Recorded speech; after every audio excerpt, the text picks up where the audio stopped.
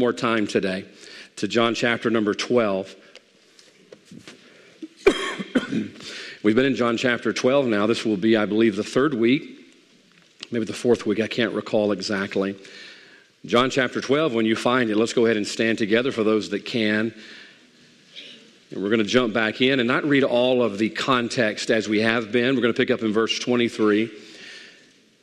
We've read this every time that we have preached out of this the past few weeks. And I'll tell you what I told my wife the other night. I said it's kind of ironic. The message that we've been preaching on Wednesday night and the message that we've been preaching on Sunday morning, those started out as one message. And I thought we'd preach them in one go-round. But as a good Baptist preacher, I have learned to stretch it out a little bit. And we'll finish it up today. Pick up in verse number 23 of John chapter 12. The Bible tells us, "And Jesus answered them, saying, The hour is come that the Son of Man should be glorified. Verily, verily, I say unto you, except a corn of wheat fall into the ground and die, it abideth alone. But if it die, it bringeth forth much fruit. He that loveth his life shall lose it, and he that hateth his life in this world shall keep it unto life eternal. If any man serve me, let him follow me, and where I am, there shall also my servant be. If any man serve me, him will my Father honor." Watch verse 27. We'll pull most of the message out of verse 27 today. The Bible says, "Now is my soul troubled, and what shall I say?" ? "Father, save me from this hour. But for this cause came I unto this hour." Let's pray together. Father, I do thank you this morning for the privilege to be in your house today. And Lord, we're thankful specifically for this good church that you've allowed us to be a part of. Thank you for your blessings, Lord, upon this place. Thank you for your power that, Lord, you have showed in this place. And we pray for that again today. I pray that you would bless as your word is preached, that our hearts would be open. Help us decide right now that, Lord, for the next few minutes, we're going to set aside the cares of life and receive what you would have for us. Because, Father, you knew who would be here today. And, Lord, you will give each and every one of us what you desire we have if we're willing to receive it. I pray for any that might be lost, who are not sure that heaven's their home. Help them to come know you today. And I pray for the saved. That, Father, as we seek to be engaged together, that, Father, we will learn this last lesson on letting go, that we might be free, Lord, to serve you in the way you would have us to. And we thank you for what you're going to do in Jesus' name. Amen. You may be seated. Today we're going to complete a series of messages we've entitled Lessons in Letting Go. As we have said over and over again the past few weeks and going into months now, the first quarter of this year we are focusing on the idea and the thought of being engaged in giving and ultimately just giving God what he wants in our service to him. Each of us have something to offer God. All of us have a talent. At the very least, we have time, but all of us have something that we can offer to God in our service to him. And we've been focusing on the first quarter of this year of being engaged in giving, that in order to serve God, we must be willing to be involved and to give what God has given us in way of our service to him. Early on in this series, we looked at how we know that God always provides for what he asks of us.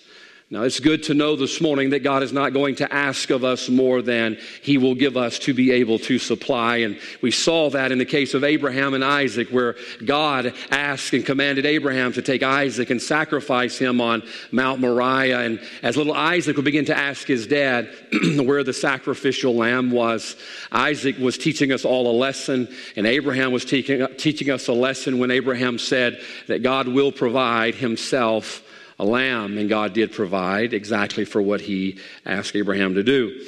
We looked in Exodus chapter 25 and 35, where God called his people to build him a place of worship called the tabernacle.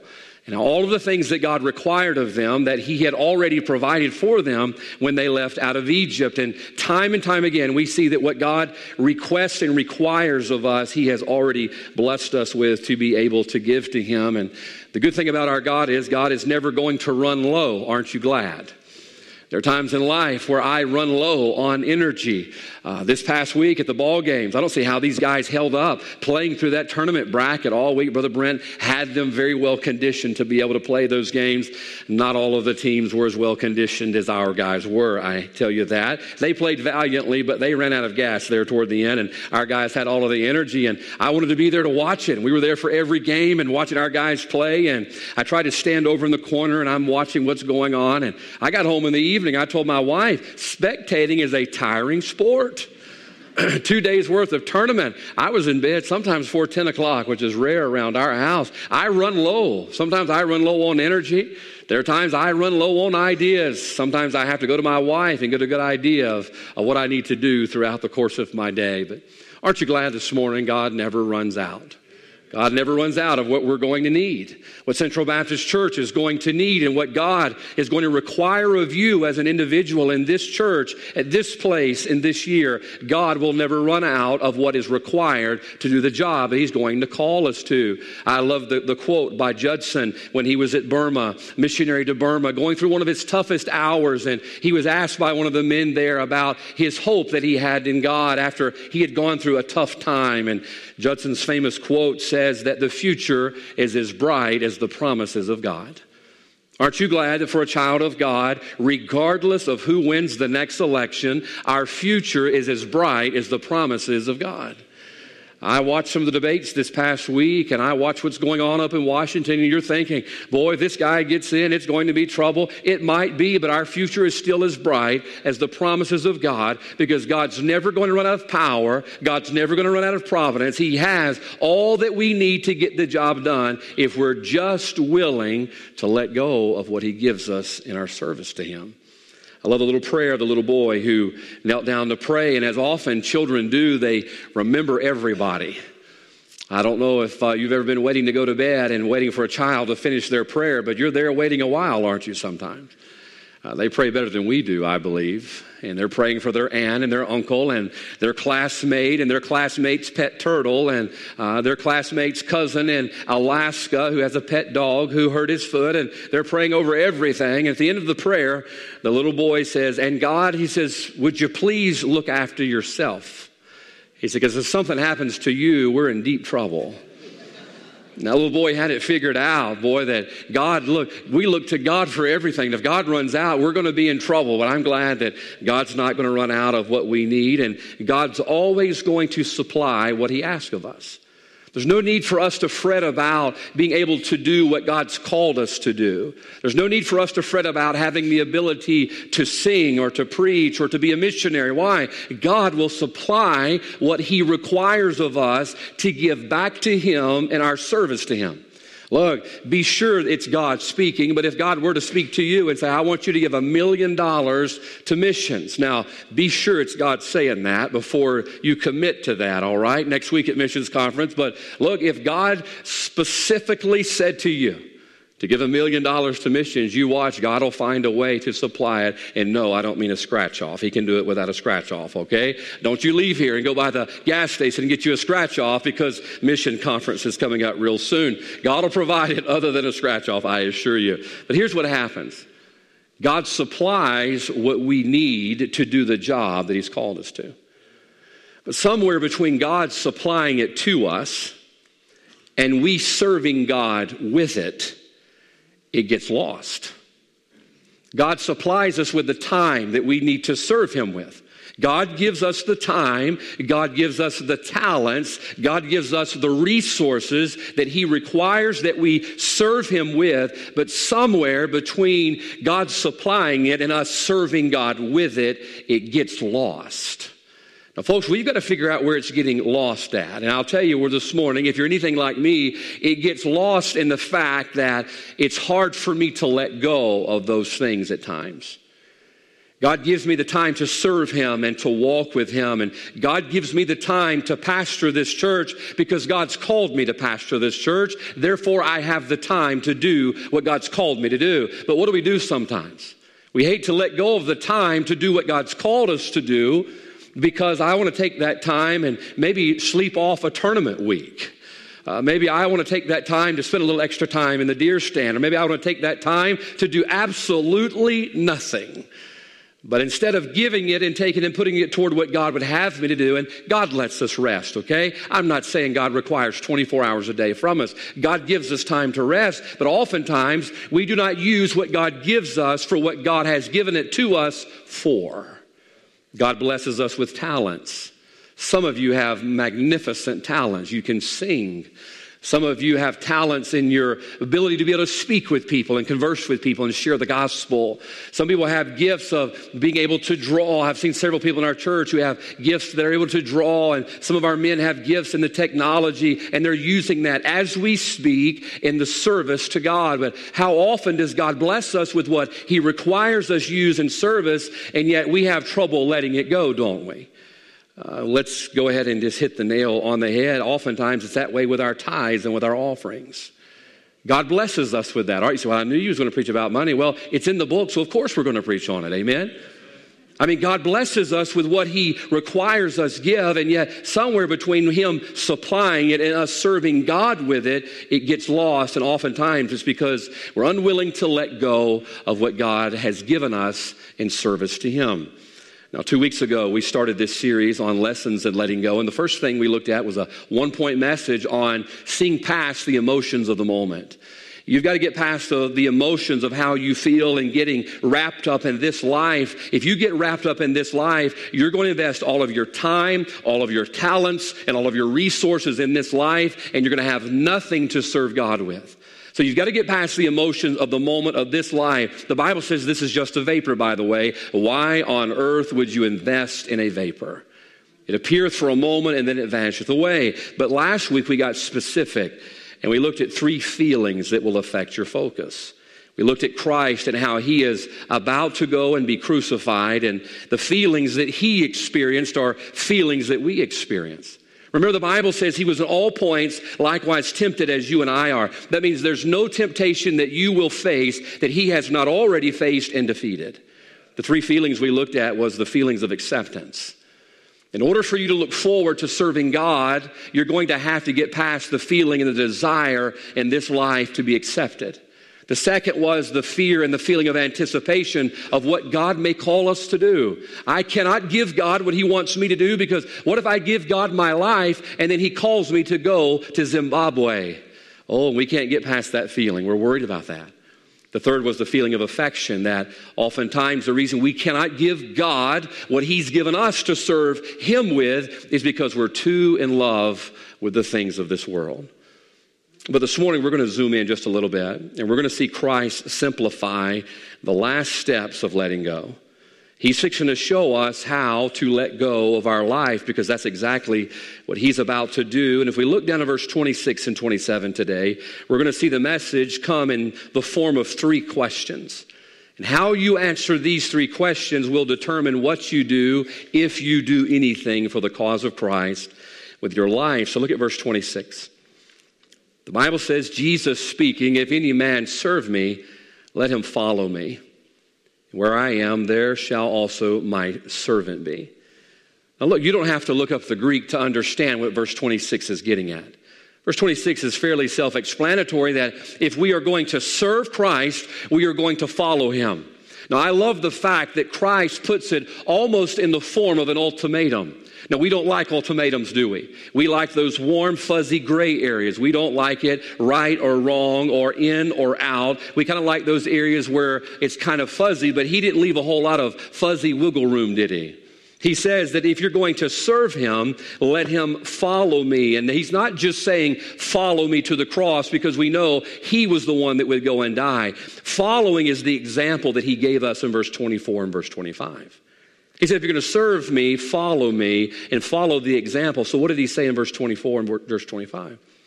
Verily, verily, I say unto you, except a corn of wheat fall into the ground and die, it abideth alone, but if it die, it bringeth forth much fruit.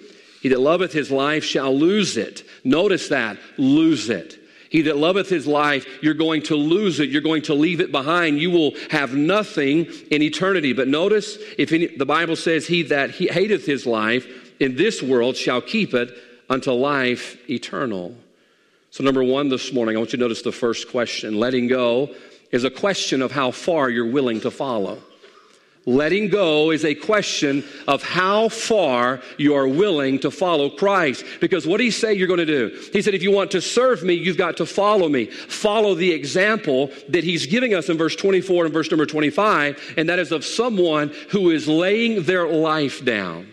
Now, folks, understand, if we are not willing to let go of what God has given us to serve Him with, whether it be our time, whether it be our talents, whether it be of our substance, if we're not willing to let go of that, we're willing to hold on to that, there's no way you can follow Christ.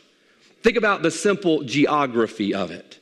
If my wife calls me and she says, honey, I'm tired of you preaching this message. Let's go out and get something to eat. Now, I'm always interested in getting something to eat. But I say, you know what, honey? I'm holding onto this pulpit right now.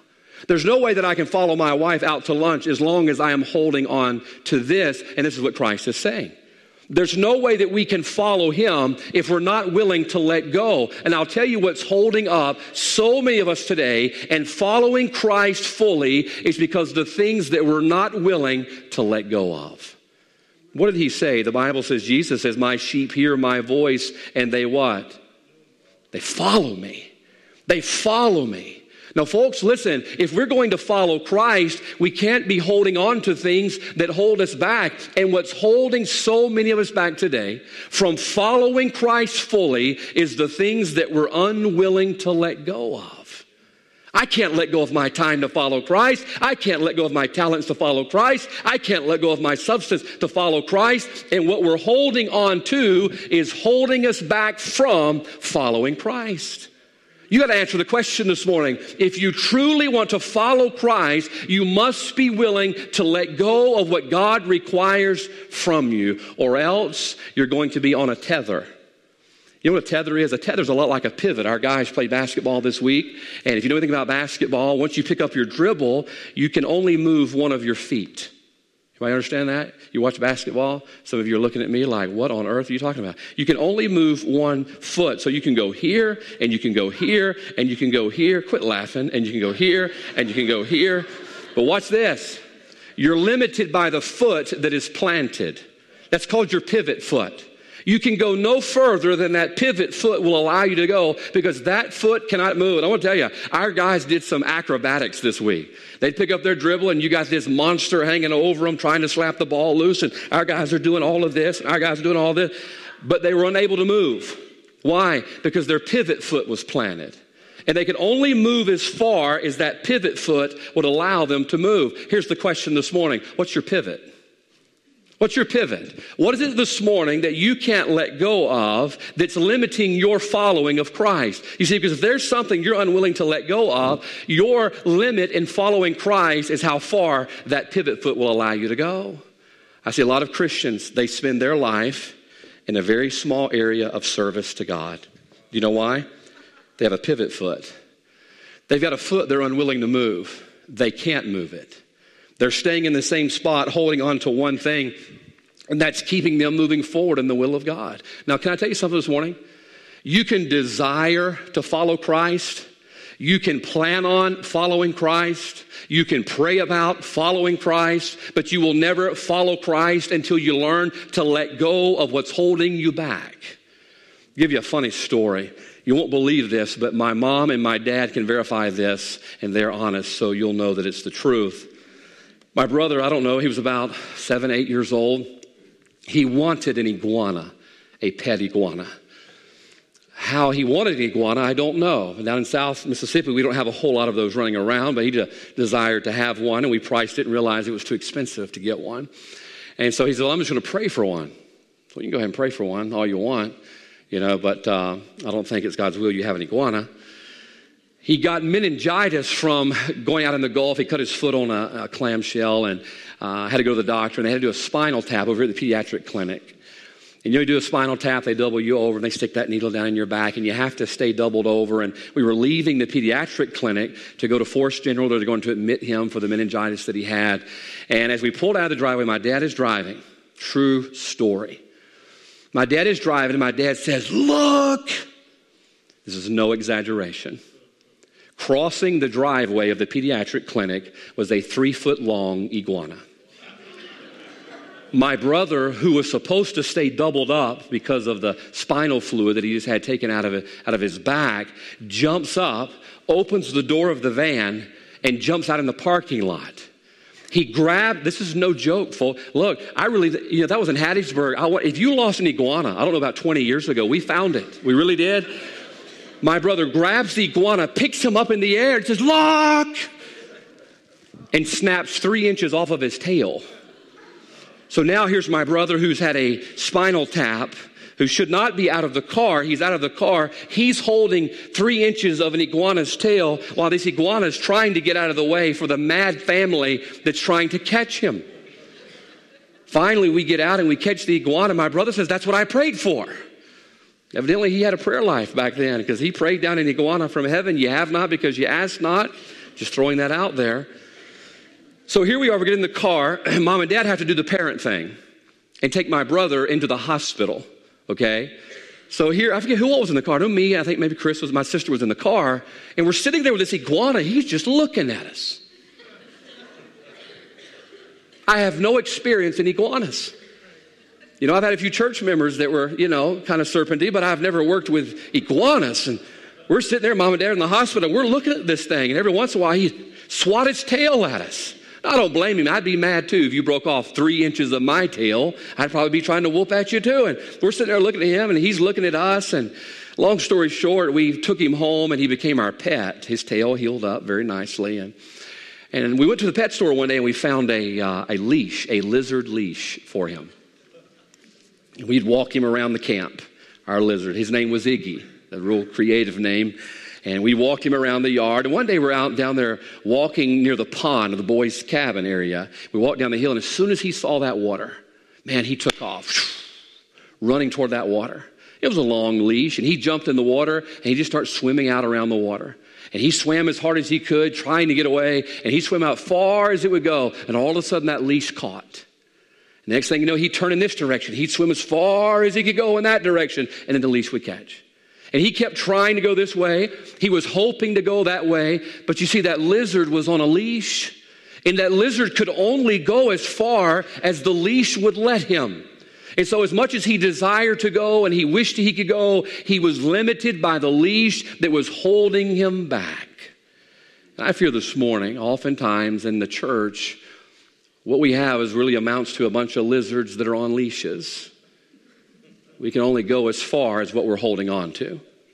We wonder why we never make any progress in following Christ. We wonder why we never make any headway. It's because we have a pivot foot. There's something that's our leash, and it's something that we won't let go of, and what we won't let go of is holding us back from following Christ. What did he say? Look down. If any man serve me, let him follow me. How do we follow Christ? Well, he says, if any man will come after me, let him deny himself, lay his life down, the Bible says, and follow me. Now, folks, this morning, if you desire to move forward in the will of God for your life, you're going to have to learn to let go of what's holding you back. And what's holding you back is oftentimes what we're holding on to. I want you to think about the apostles in Matthew chapter 4 when Christ comes along, and the Bible says that Peter and John were mending their nets or casting a net in the sea, for they were fishers. Matthew chapter 4, verse 18, he comes along and says, follow me and I'll make you fishers of men. Now, the net they were using was a cast net. It was one you would throw out in the water, and it was up to 25 feet wide. I want you to think about this. Think about Peter. Christ calls him to follow him. And Peter says, okay, I'm going to follow you, but I'm bringing my net with me. How far do you think Peter would have made it dragging a 25-foot weighted cast net along? Can I tell you what would happen? Sooner or later, that cast net was going to limit what Peter was able to do. Why? Because he was holding on to something that he should have let go of. That's why the Bible says they straightway left their nets and followed him. Can I tell you what he's saying? They let go so that they could follow. Now, folks, this morning, there's no way we can follow Christ without letting go of the things that God's called us to let go of. I've told you many times, and you can laugh, it's okay, but I was a dreamer, and I love basketball. Wasn't as good as some of our guys, but I love basketball. And I was going to play in the NBA. That was my plan. I was working hard, and I was going to do it because Mom and Dad told me I could be anything I wanted to be. And so I was working hard at it. And boy, June of 1995, when the Holy Spirit of God began to stir my heart about preaching the gospel of Christ, can I tell you what I had to deal with? It wasn't worrying about dealing with deacons, to be honest with you. You know, that's a fear sometimes. It wasn't worrying about the membership. In order for me to follow Christ, I was going to have to let go of what I was holding on to. You know what it was? It was my hopes and my dreams. I even rationalize this. Aren't we good at rationalizing the will of God? I said, I'm going to be a chaplain in the NBA. That was a good idea. I'm going to mix the two together. No, and I'll never forget. My mom had that night, my mom had a dry cleaning receipt, I believe for my sister's graduation, in her purse. I said, "You have something I can write on?" She said, "Yeah." And she took that dry cleaning receipt out, and I wrote down that night I committed my life to Christ. I had to write it down. And it was so hard. You say, well, you would have never made it anyway. But buddy, it was something I was holding on to. Before I could follow Christ in obedience to do what he's calling me to do, I realized I had to answer the question of how far I was willing to follow. And how far I was willing to follow was going to be determined by what I was willing to let go of or not let go of. I wonder this morning, what is it that's holding you back? I read a story the other day about a young man, and I believe it was Washington State in 2012. I may have printed it off. I don't guess I printed it off. And they had this contest where you could win the rights to a BMW i-Series to drive it for 5 years at no cost. Here was the only catch. The only catch was whoever could hold their hand on the car the longest would get the rights to drive that car for 5 years. The man who won it ultimately held his hand on that car for 86 hours.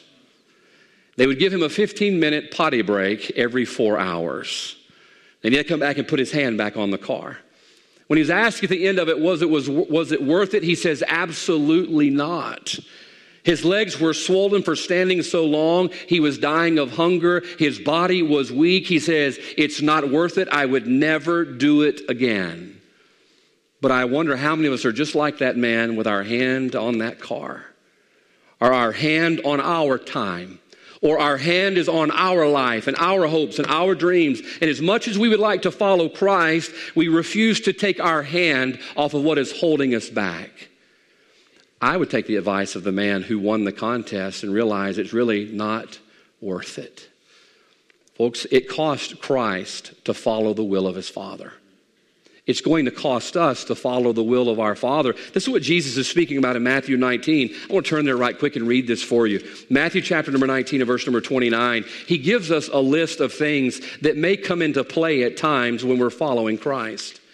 Matthew 19:29. Listen close.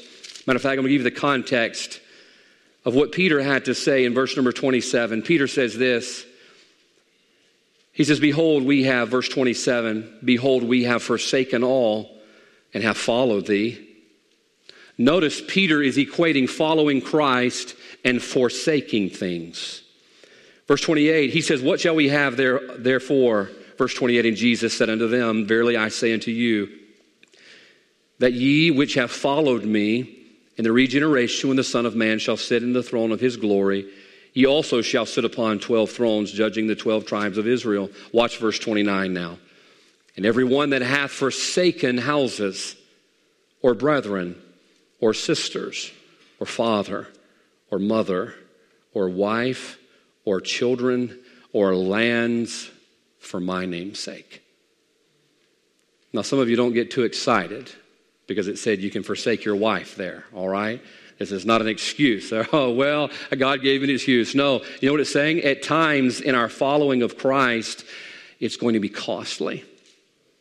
There are things we're going to have to leave along the... I don't know how many missionaries that I know have buried a spouse on the mission field.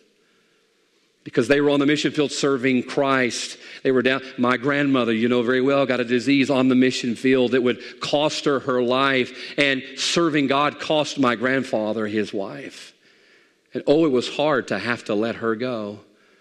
But it was, as he said in verse 29, for his name's sake, there are times that following Christ, you will leave things along the way. But it's worth it. Oftentimes we think, well, you know, this is not something that's wrong. This is what we always ask. Look, there's nothing wrong with this. I can hold on to this. Do you know nets were not bad things either? Nets were not bad things. But nets were things that were going to hold them back and limit them in their following of Christ. At times there are things that we have to let go of. Why? Because they're limiting our fellowship of Christ. They're not necessarily bad. But if you desire to follow Christ, we must be willing to take our hand off the car and say, you know what? This is keeping me from fully following after Christ. And I'm going to assure you that one day that's all that's going to matter, is that we follow Christ fully. Paul put it this way in Timothy, 2 Timothy chapter 2 and verse 4. He says, no man that warreth entangleth himself with the affairs of this life. Now, oftentimes, I think we think of that verse the wrong way. It didn't say that no man that warreth gets entangled. He says, no man that warreth entangleth himself. He's given us the idea in the tense of the verbs that are there. It's self-inflicted. Nobody that desires to war or follow Christ is going to entangle himself. All right? This is self-inflicted. Folks, this is what we do when we hold on to things that God says let go of so that we can follow after him fully. Why would we entangle ourselves? It's going to keep us from following after Christ. Number one, it's a question of how far we're willing to follow. Look at verse 27. Verse 27, I read this verse a few weeks ago while we were away, just having some quiet time, praying. Got up and began to read John 12 and read this verse. And I want you to know this is one of the saddest verses in Scripture, where Jesus says, now is my soul troubled. This is the King of glory. And he says, I'm troubled. And when you realize why Christ was troubled, it hurts even more. He was troubled. He was burdened for what he was going to do for us. He knew what was ahead. He knew the arrest. He knew the scourging. He knew the crucifixion. The word crucifixion is where we get our English word for excruciating. He knew what lay ahead, and the Bible says, he said, my soul is troubled. We are actually getting to hear Christ's heart. We're getting to hear the weight of the burden that he was carrying. So here's number two. Christ understood that laying down his life would be required to satisfy the demands of his burden. So number two, letting go is a question of what we're really burdened about. Letting go is a question of what we are really burdened about. Watch closely. Christ is burdened about what he's about to go through, but what he's about to go through did not deter him from who he was burdened about. Say, how do you know? Because he went ahead and he endured the burden, all because he was burdened about me. Can I tell you one way to know for sure what really matters in your life and what you're really burdened about in your life is what you're willing to lay your life down for. You know, there's a difference in feeling sorry for someone. Every time I come out of Walmart, there's usually someone sitting there on the corner with a sign, need food, need money. At Elks Lake down here every morning on the way to school, there's someone standing down there with a sign, need food. My heart breaks for folks, really does. I am a compassionate person, and I feel sorry for them. But can I tell you this morning how you know what you are really burdened about? It's what you're giving your life for. That's how you know what you're burdened about. Look, Christ was burdened about all of the punishment he was about to receive. But I'm glad that even though the crucifixion would be burdensome, I was his burden. He was willing to go through all that he had to go through. Why? Because he was burdened for me, and John 15 says it all. Greater love hath no man than this, that he what? He lay his life down for his friends. Now watch close. I wondered what this man is burdened about. He said, well, that's easy. He's burdened about his friends. How do you know he's burdened about his friends? Because he's given his life for them. That's how we know. Now, folks, this might make us feel a little bit uncomfortable for a second, but can I ask you this morning, what are you giving your life to? What are you giving your life to? What is getting the bulk of your time? What is getting the bulk of your talents? What is getting the bulk of your substance this morning? Because that's what you're burdened about. Because ultimately, we will give to what burdens us the most. And Christ says here, my soul is troubled. And in spite of all that he's about to go through, he would lay his life down anyway. Why? Because I was his burden.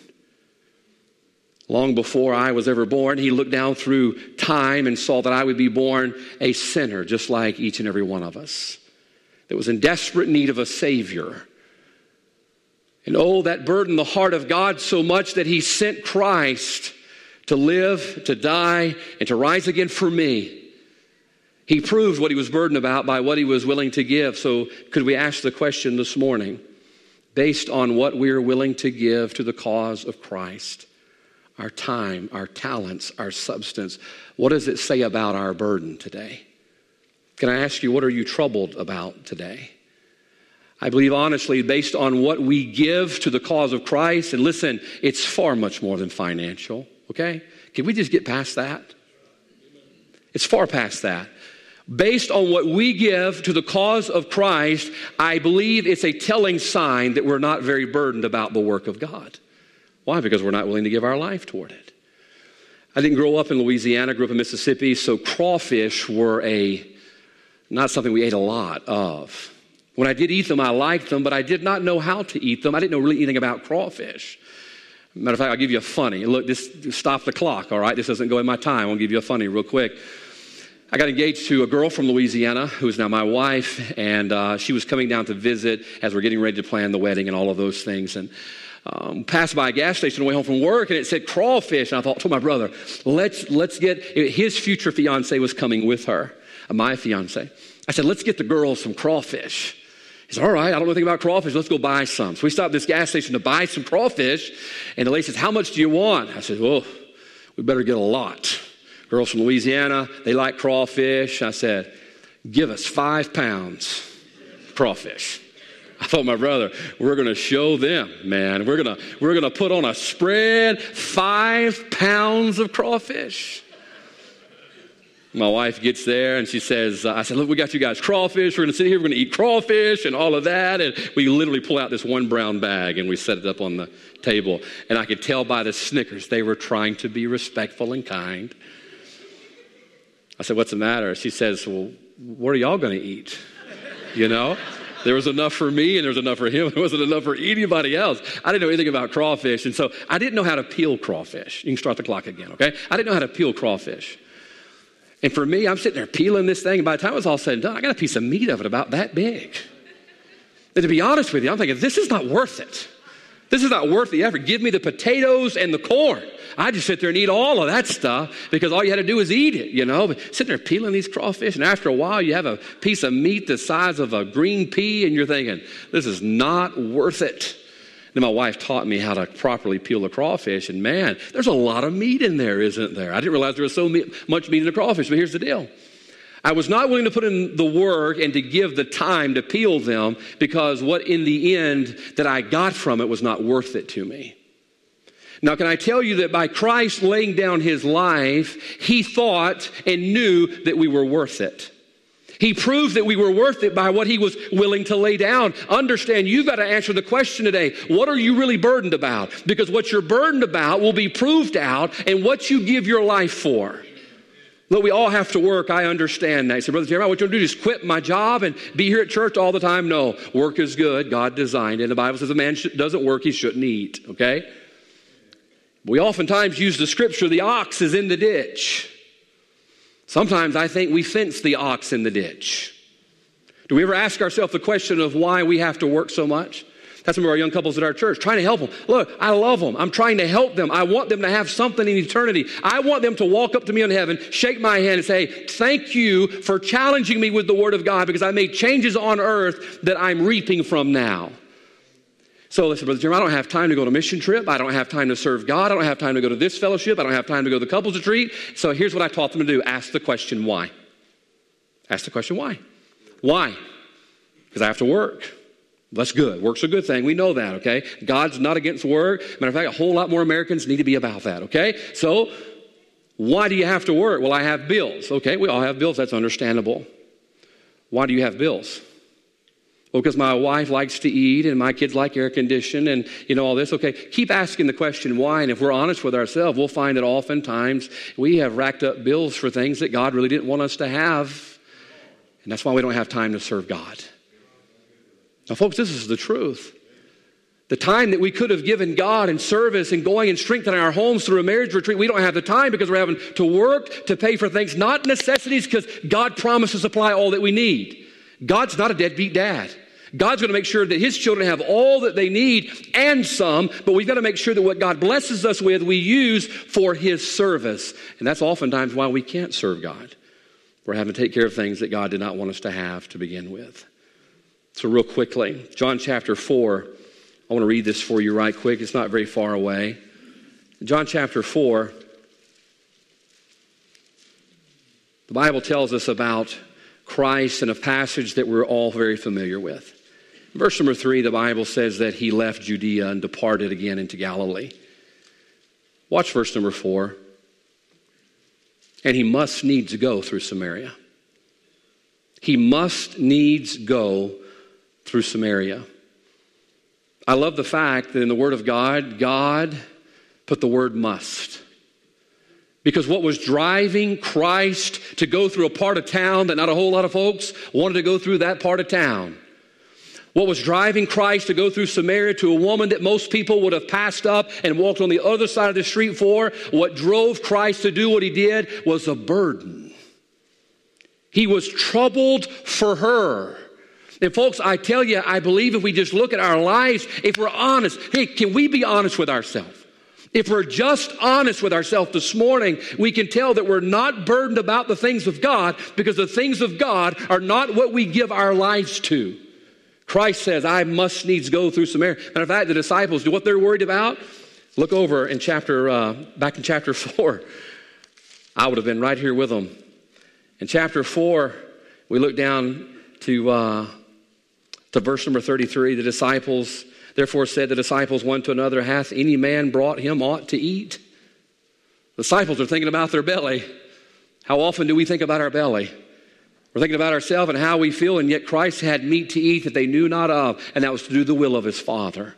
That's what he desired to do, was fulfill his Father's will.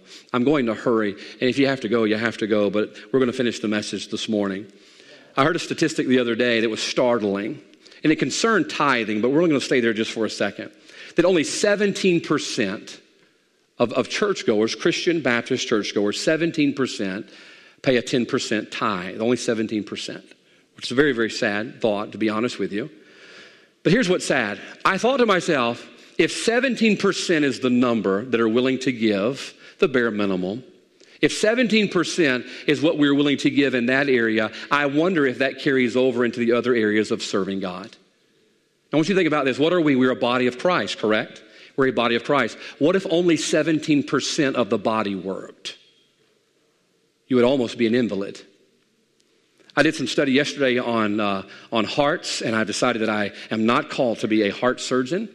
After looking at those pictures, I just don't see how you guys do that in the medical field.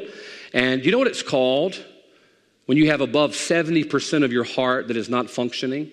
Because if only 17% of the church is giving of their time and their talents in service to God, that means that 83% are not. You know what it's called when 70% of your heart is not working? Severe coronary heart disease. Severe coronary heart disease. You're on the verge of dying. I wonder why we see so many churches dying. Could it be because only 17% of our people are giving of their time and their talents and their substance in service to God? I'll give you another one real quick for you car buffs. The average car in America, speaking of car, average car is 120 horsepower. All right? I know that's not the good old days of the muscle cars, but 120 horsepower. Imagine if your car decided it was only going to give you 17% of that.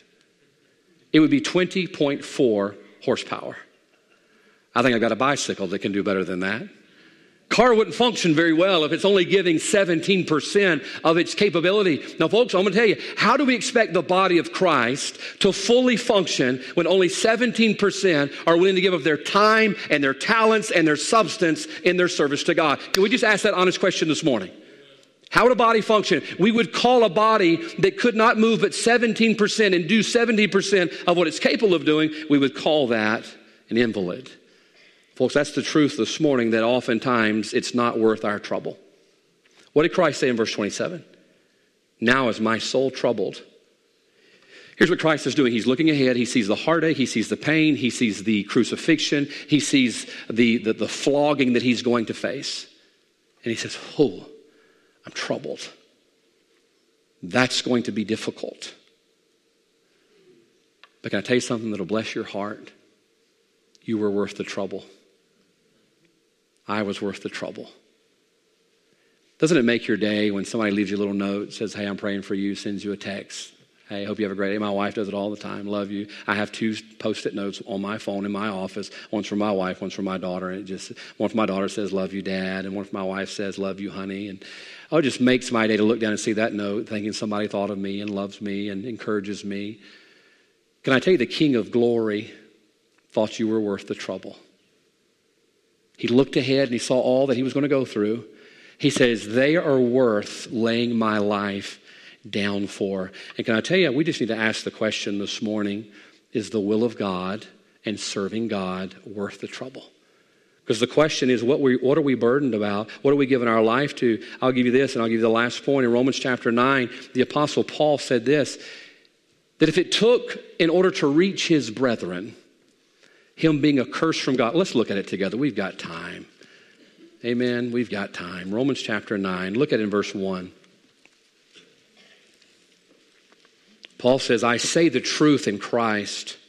I lie not. My conscience also bearing me witness in the Holy Ghost. Verse 2, you can see the burden. That I have great heaviness and continual sorrow in my heart. For I could wish that myself were accursed from Christ for my brethren. Do you see what Paul is saying there about how burdened he is for his brethren? That if it were possible, which it's not, he would wish to be accursed from Christ, to lay aside his salvation so that they could be reached with the gospel. You can see where Paul's burden was at by what he was willing to lay down to satisfy the demands of the burden. Now, folks, this morning, I don't know about you, we live in a lost world. And the lost world's only getting more and more lost. It's growing, and generations are coming up not knowing Christ, and it's because they're not worth it to us. We're not willing to give of our time and our talents in the service of God that we might reach someone who God thought it was was worth it to send his son to die for them. Now, folks, I was one of them. You were one of them. I'm thankful Christ thought that we were worth it. Now go back to John 12 and we'll finish up. He says, now is my soul troubled, and what shall I say? Father, save me from this hour. But for this cause came I unto this hour. Christ is saying hypothetically, what am I going to ask to be excused from this? He knows what he's about to face. He says, what am I going to ask my Father that I can be set aside from this and step aside from this? What I love about verse number 27 is I see emotions in Christ that I often feel in my life in my service to God. What do we want to do when it comes time to move forward? We want to get out of there, don't we? We want to get out that back door as quick as we can. He says, what shall I say? Father, save me from this hour. Get me out of here. No, but for this cause came I unto this hour. Number 3 this morning. Letting go is a question of which cause is going to count. Letting go is a question of which cause is going to count. That word cause means reason. Here's what he's saying. He says, letting go of my life, this is why I'm here. This is why I'm here. This is why the Father sent me down to this earth to lay down my life for all of mankind that they could be saved and have a home in heaven. He says, this is why I'm here. And here's the question we've got to answer this morning. What is our cause? What is our cause? Because you will find your cause in what you're willing to lay your life down for. Look, it's 2020 and everybody has a cause. Save the whales, save the trees, save everything but the things that really matter, to be honest with you. And there's all of these causes vying for your life. Now remember, you only have one life. And you've got to decide which life you're going to give, which cause you're going to give your life to, because in the end, all that will matter is that you gave it for the cause of Christ. C.T. Studd wrote a poem. I used to keep it in my Bible. I don't think I have it in here anymore. The poem is very long. I wouldn't have time to read it, but it says, only one life will soon be past, and only what's done for Christ will last. You know what that poem is speaking of? It says you've got to decide what cause you're going to give your life to. What are you going to give your time to and your talents to and your substance to? What are you going to give that to? You've got to decide your cause. We have a beautiful experiment of life. I won't read it, but in Ecclesiastes chapter 2, Solomon says, I'm going to go prove myself with mirth. And the Bible says, I gave myself. Solomon gave himself to possessions and gave himself to emotions and the feelings of this life. And in the end, in verse number 11, he says, it was all vanity.